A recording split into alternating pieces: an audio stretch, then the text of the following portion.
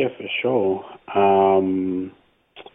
Like I watched that video too, just at the start. Well, that's at the start of the week. I just watched that, a few days ago. That video, and like me personally, I don't believe in some of the political views that Stan Grant has. But when he talks of the Aboriginal experience, I agree with him 100%, 110%.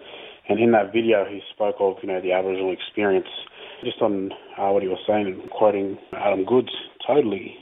We're talking about a mentality that slowly hasn't gone away, or it's slowly been chipped at over the course of 2 centuries. But still, that mentality underlines how we're seen, on a daily basis. Whether it's walking down the street, you walk into Coles and the security happens to be following you, or just as you're about to check out, you have the workers hovering over you, or it's the young kid that's at school that around this time he becomes the center of attention he becomes the go-to guy about what is and what isn't an Aboriginal. Or it's that kid walking home from school, after school getting pulled up by the cops. This is a mentality that has seeped through nearly every single facet of Australian life. And it's funny when racism gets brought up, we get shot down and say, hey, can't talk about that. That's become the big, boogeyman word. And one of the reasons why is because when we bring up, racism and how we've been treated in this country, it sort of hits on a moral, it impacts them morally. And, we're the only people that can diffuse an Aussie. Could I ask you to expand a bit on that thought there, Bo, because I guess, again, in the context of the bullying of Adam Goodes, and I'm thinking as well about another video that went viral where there's a 12-year-old Indigenous boy who was mouthing off against police, which personally I have no problem with. I don't have any time or respect for the police, but it was kind of interesting to see that reaction, that people were outraged, not at the fact that a 12-year-old Indigenous boy was being arrested, but they're outraged at the fact that he was using a few swear words. And it just seems like there's these incidents that happen where people react without understanding the historical context or the social context of why Indigenous people might be hostile to police, or why Adam Goodes would be proud of doing a war dance on the football field. It seems like there's still a lot of ignorance in the white population. Of course. And like I remember, last week just sharing that clip. I remember a few other people sharing that clip, and the tagline was, this is how deaths in custody start. And the reaction that you get from people, I'd arrest a kid too, if he had a mouth like that. I'd chuck him on handcuffs too. And you just hit it on the head, the historical relationship that Aboriginal people have with police. Not just a week before that, police ran in on a house, on the wrong house, without a search warrant, arrested a minor. And in the video, you see the police officer hitting an auntie in the throat. Like I said, the mentality, and this stretches back way far when we talk about the relationship with Aboriginal people and the early police settlers who were sent out on raiding parties to kill Aboriginal people. There was actually licenses that you could apply for, to help kill Aboriginal people. It's like lots of people, would have changed their attitude if they saw a video of that kid in a coffin and said, would they be saying, he died because he was surrounded a police officer? Would they say he died because of, the historical context of death in custody, of the relationship that we have with not just the Queensland Police or the New South Wales Police, the Australian Police Force. Indeed. Speaking of historical context, Bo, obviously it is Invasion Day, commonly known as Australia Day, tomorrow. What are your feelings on how the day should be marked? And I know that you'll be attending a march tomorrow in Brisbane. So tell us a little bit about that march, and just tell us more generally, sort of how you feel the day ought to be marked. I think...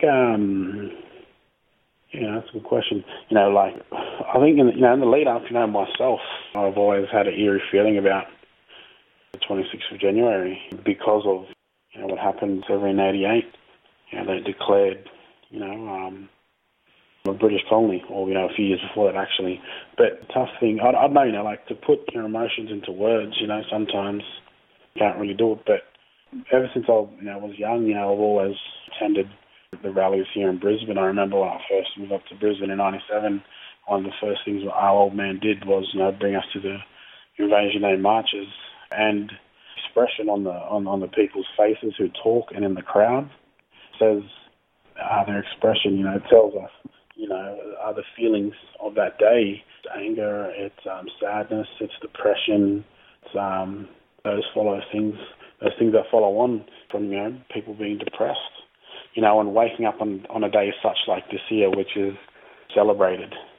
60,000 years is put on hold, for a day, and it's 230 years that is celebrated. I just wanted to ask as well, Bo, about more specifically on the march happening tomorrow and the sovereignty, sort of sovereignty campaign that you're involved in, and tell us a little bit about the Tent Embassy movement, which I understand is sort of still bubbling away there in Brisbane.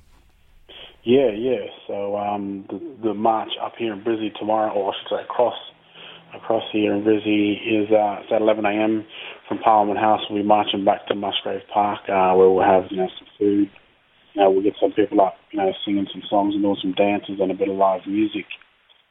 Up here in Brizzy, through the Tent Embassy, we've been organising a lot of marches and out there, and organising this one. And that, the Brisbane Aboriginal Sovereign Embassy came out of the 40th anniversary of the Tent Embassy in Canberra. That was the longest standing protest in the world, over almost 44 years now.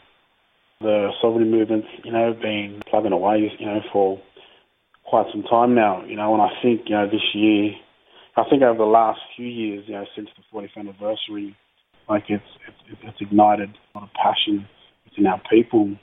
One of the main things that we wanted to do with this year is actually seeing Invasion Day, to say no to the constitutional recognition, constitutional reform and the Recognise campaign, because the majority of Aboriginal people either don't understand, don't care, and totally don't agree with constitutional recognition. The reason why they don't care is because of the everyday issues that we face on a daily basis.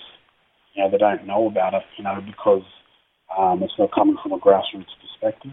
And there are, like a lot of these meetings and conferences are at universities and, like really flash, places, never, in an Aboriginal community where we can have these discussions, and, the majority of Aboriginal people don't agree with it because, we see it as, another false flag that they want to throw in front of us, to children.